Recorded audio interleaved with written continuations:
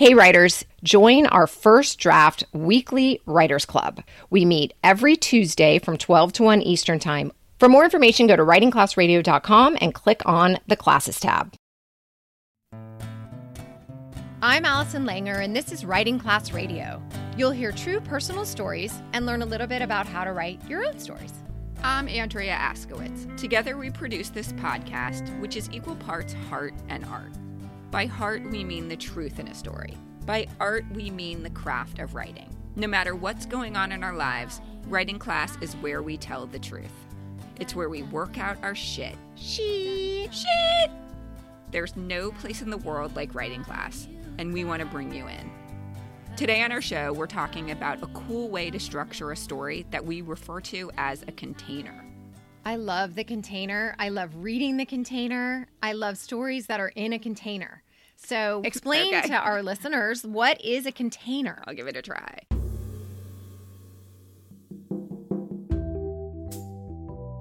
A container is a way of containing a story. So let's say that the whole story takes place in one day, or on one airplane ride, or one trip to the grocery store. A container bookends this thing that the narrator is saying. Let's think of it in terms of an airplane ride. Like, let's say that I was, and this is totally made up, I'm going to meet my daughter at college for the first time. I can tell you the story about what it was like sitting on that airplane, but I probably would be telling a story about something else. So maybe the story would be then about being an empty nester. I'm on the plane on my way to meet my daughter, and then I would step out of the story and talk about like her first day of kindergarten. And then I would sit there and my neighbor would be bothering me. And then the food would come. And then I would remember a meal that my daughter and I shared. I would tell a story of motherhood and a story of loss and a story of growing up. That would be the story. But it would all be contained within this one airplane ride. That's an example of a container. Yeah, okay. Very good. The story you're about to hear is by listener Lorene Griswold. She told her story using a container, her hair appointment. Back after the break. We're back.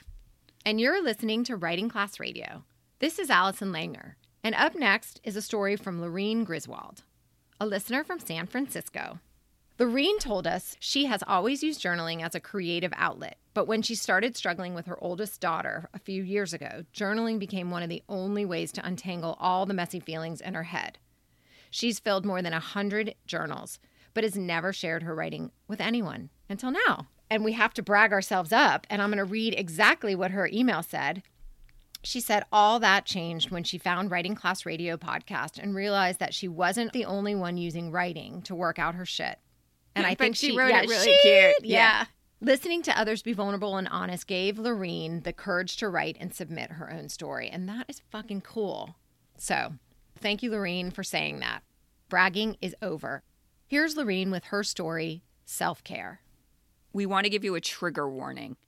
This story contains material related to a suicide attempt.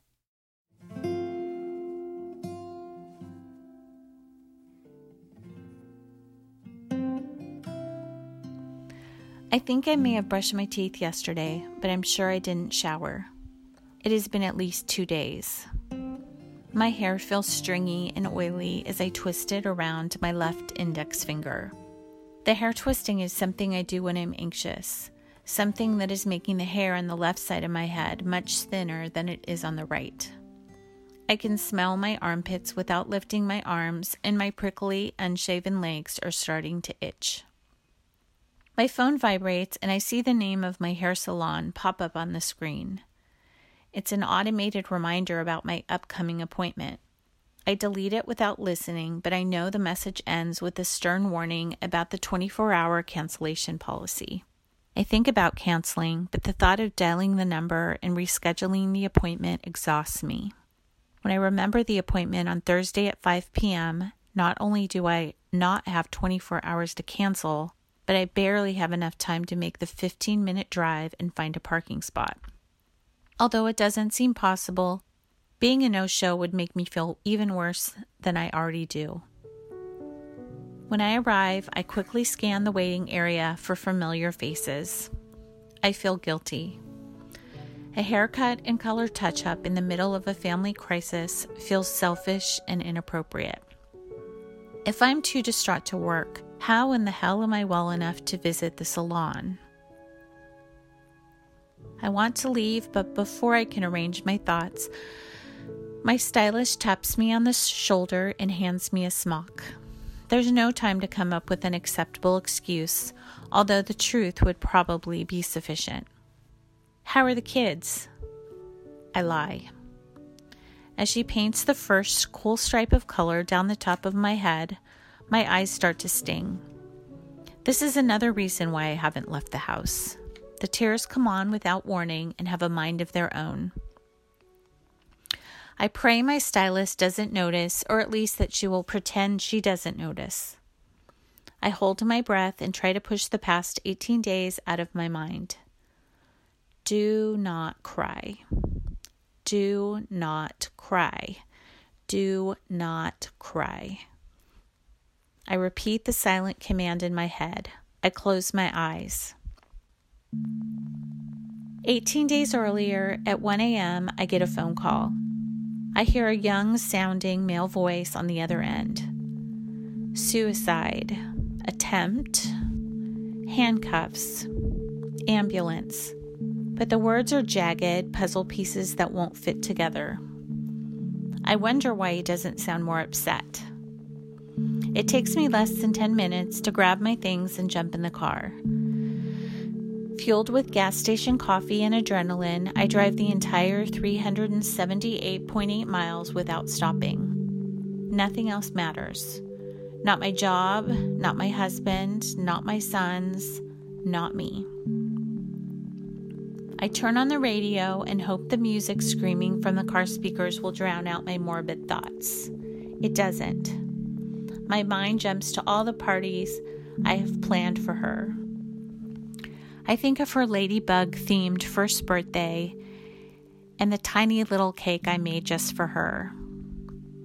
I remember her delicately touching it with her fingers but refusing to eat it. I also remember the Little Mermaid party when I covered all the windows with blue cellophane and hung what seemed like thousands of blue and green streamers from the ceiling. Then my mind goes back to the worst thoughts imaginable. Shopping for her casket, choosing her final outfit, planning her funeral. When I arrive 6 hours later, I find her asleep in the emergency room. Her wrists are bandaged and her face is bruised. She is covered by a thin white hospital blanket, the scratchy, useless kind that doesn't keep you warm. An older Hispanic man in a blue hospital scrubs sits 5 feet away from her bed. I'm not sure why he's there. Before I can ask, he stands up, smiles, and motions for me to sit down. Curtains separate my daughter from the patients to the left and to the right, but because the curtain is not pulled completely around, she is exposed. Everyone who walks by, nurses, doctors, visitors, looks in at her and then at me. When I reach to pull the curtain closed, the man stops me. Because of her suicide attempt, privacy is not an option. She is heavily sedated and awaiting a transfer to a nearby psychiatric hospital. I spent the next 9.5 hours doing nothing but watching her breathe. My stylist uses a towel to wipe the excess color from my forehead. It feels like sandpaper scraping across my skin.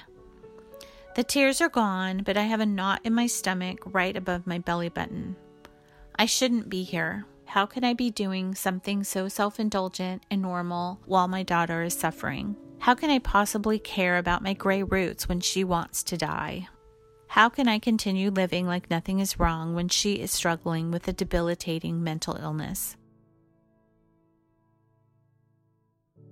As my anxiety intensifies, I look forward to the 20 minutes when my head will be hidden inside the large dome-shaped dryer.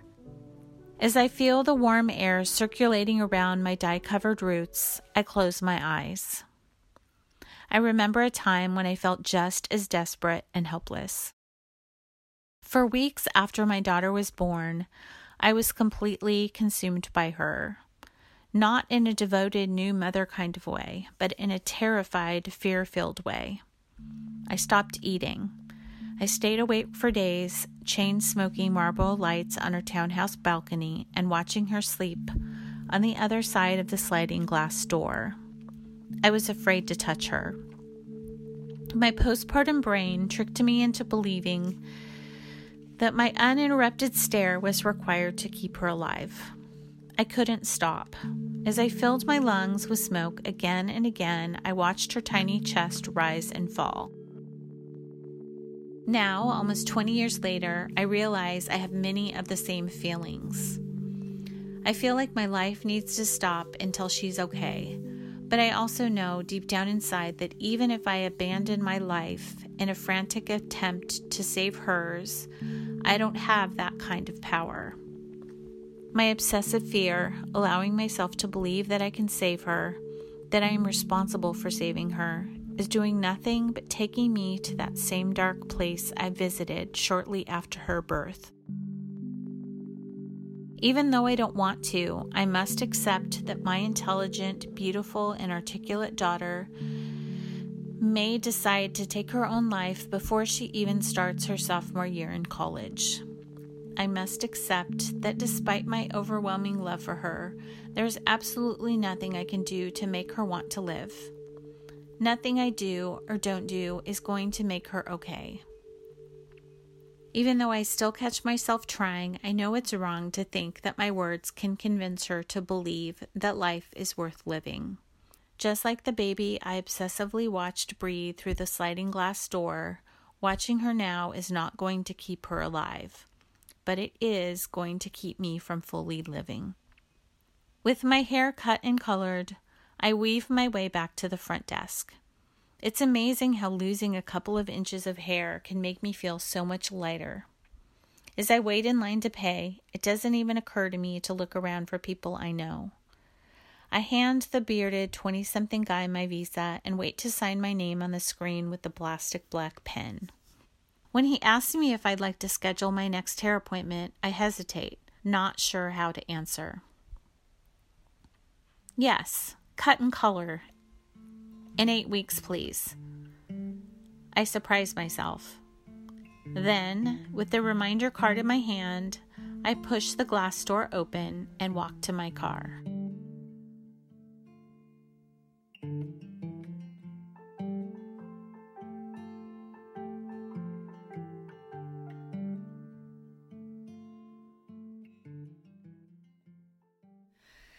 Oh my God. Okay.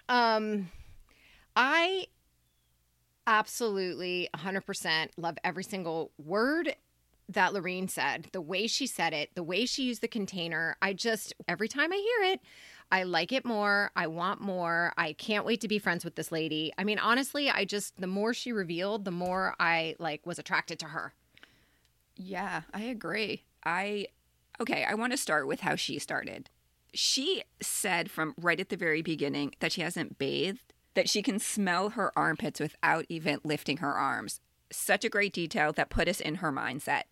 And then she has this opportunity to cancel her hairdressing appointment, but she is too exhausted to even call. Sometimes it just feels too hard to pick up the phone, and it just feels easier to do the thing. And I so felt her. Yeah, me too. Okay, so then we're talking here today about container, and Lorene contained her whole entire story in the one afternoon where she's getting her hair done. So she goes in, and first the colorist paints her hair. It stings a little. Oh, she kept doing this thing. Did you notice this? She was very physical in her details. Like she felt pain. And then later she felt a sting. Like whenever the hairdresser was painting something on her head, like she talked about the physical sensation of it, which I thought was really cool. There's this one moment at the beginning where she's at the hairdresser and she's saying, "Do not cry." Like that's her mantra. She's saying that over and over to herself. And every single time I hear the story, I get chills. I so feel it. And then what she does right there is she closes her eyes, and here's a beautiful transition. So she takes us out of the container, which is the hair salon, and she takes us back in time. 18 days earlier, she got a call.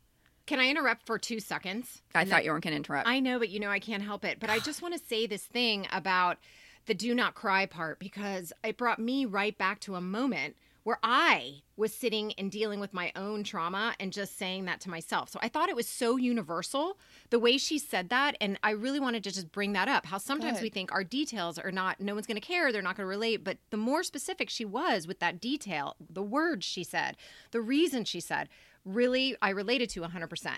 I have not been in that exact situation. Something similar, but not the exact one. But it brought me right back.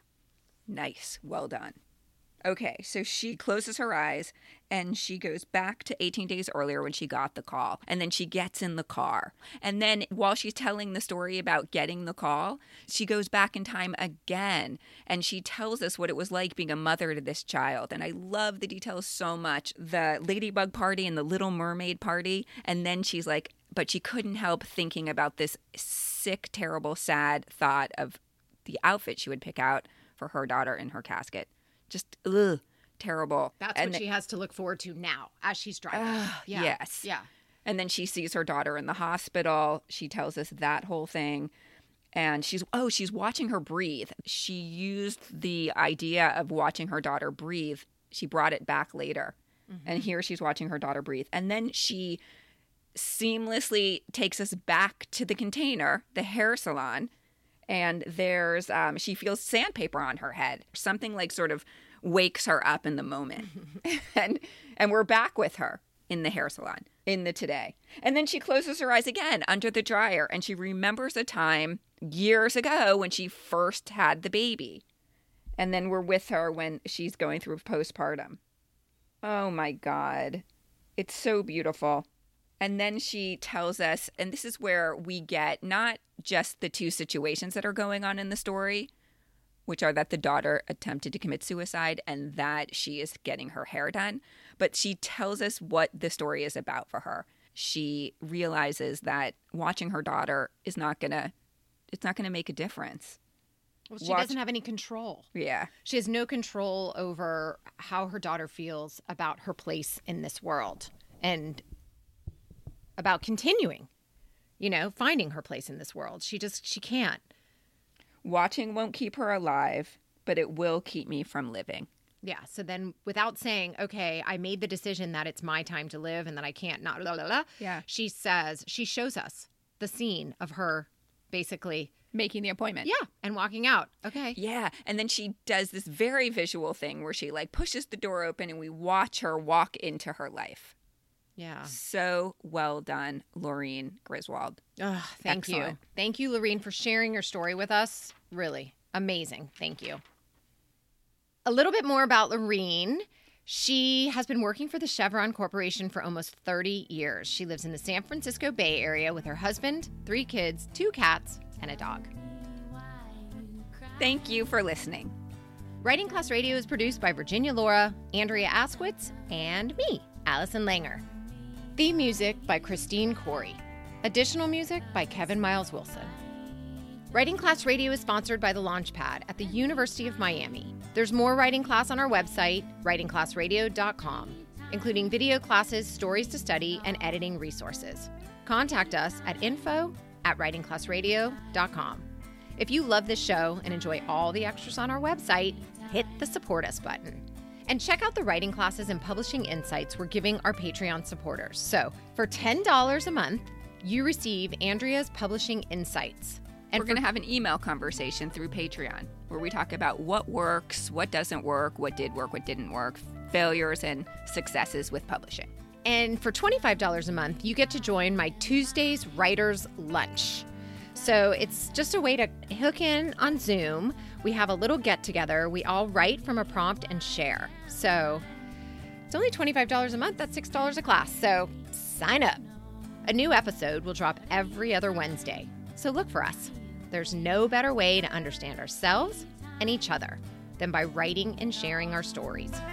Everyone has a story. What's yours?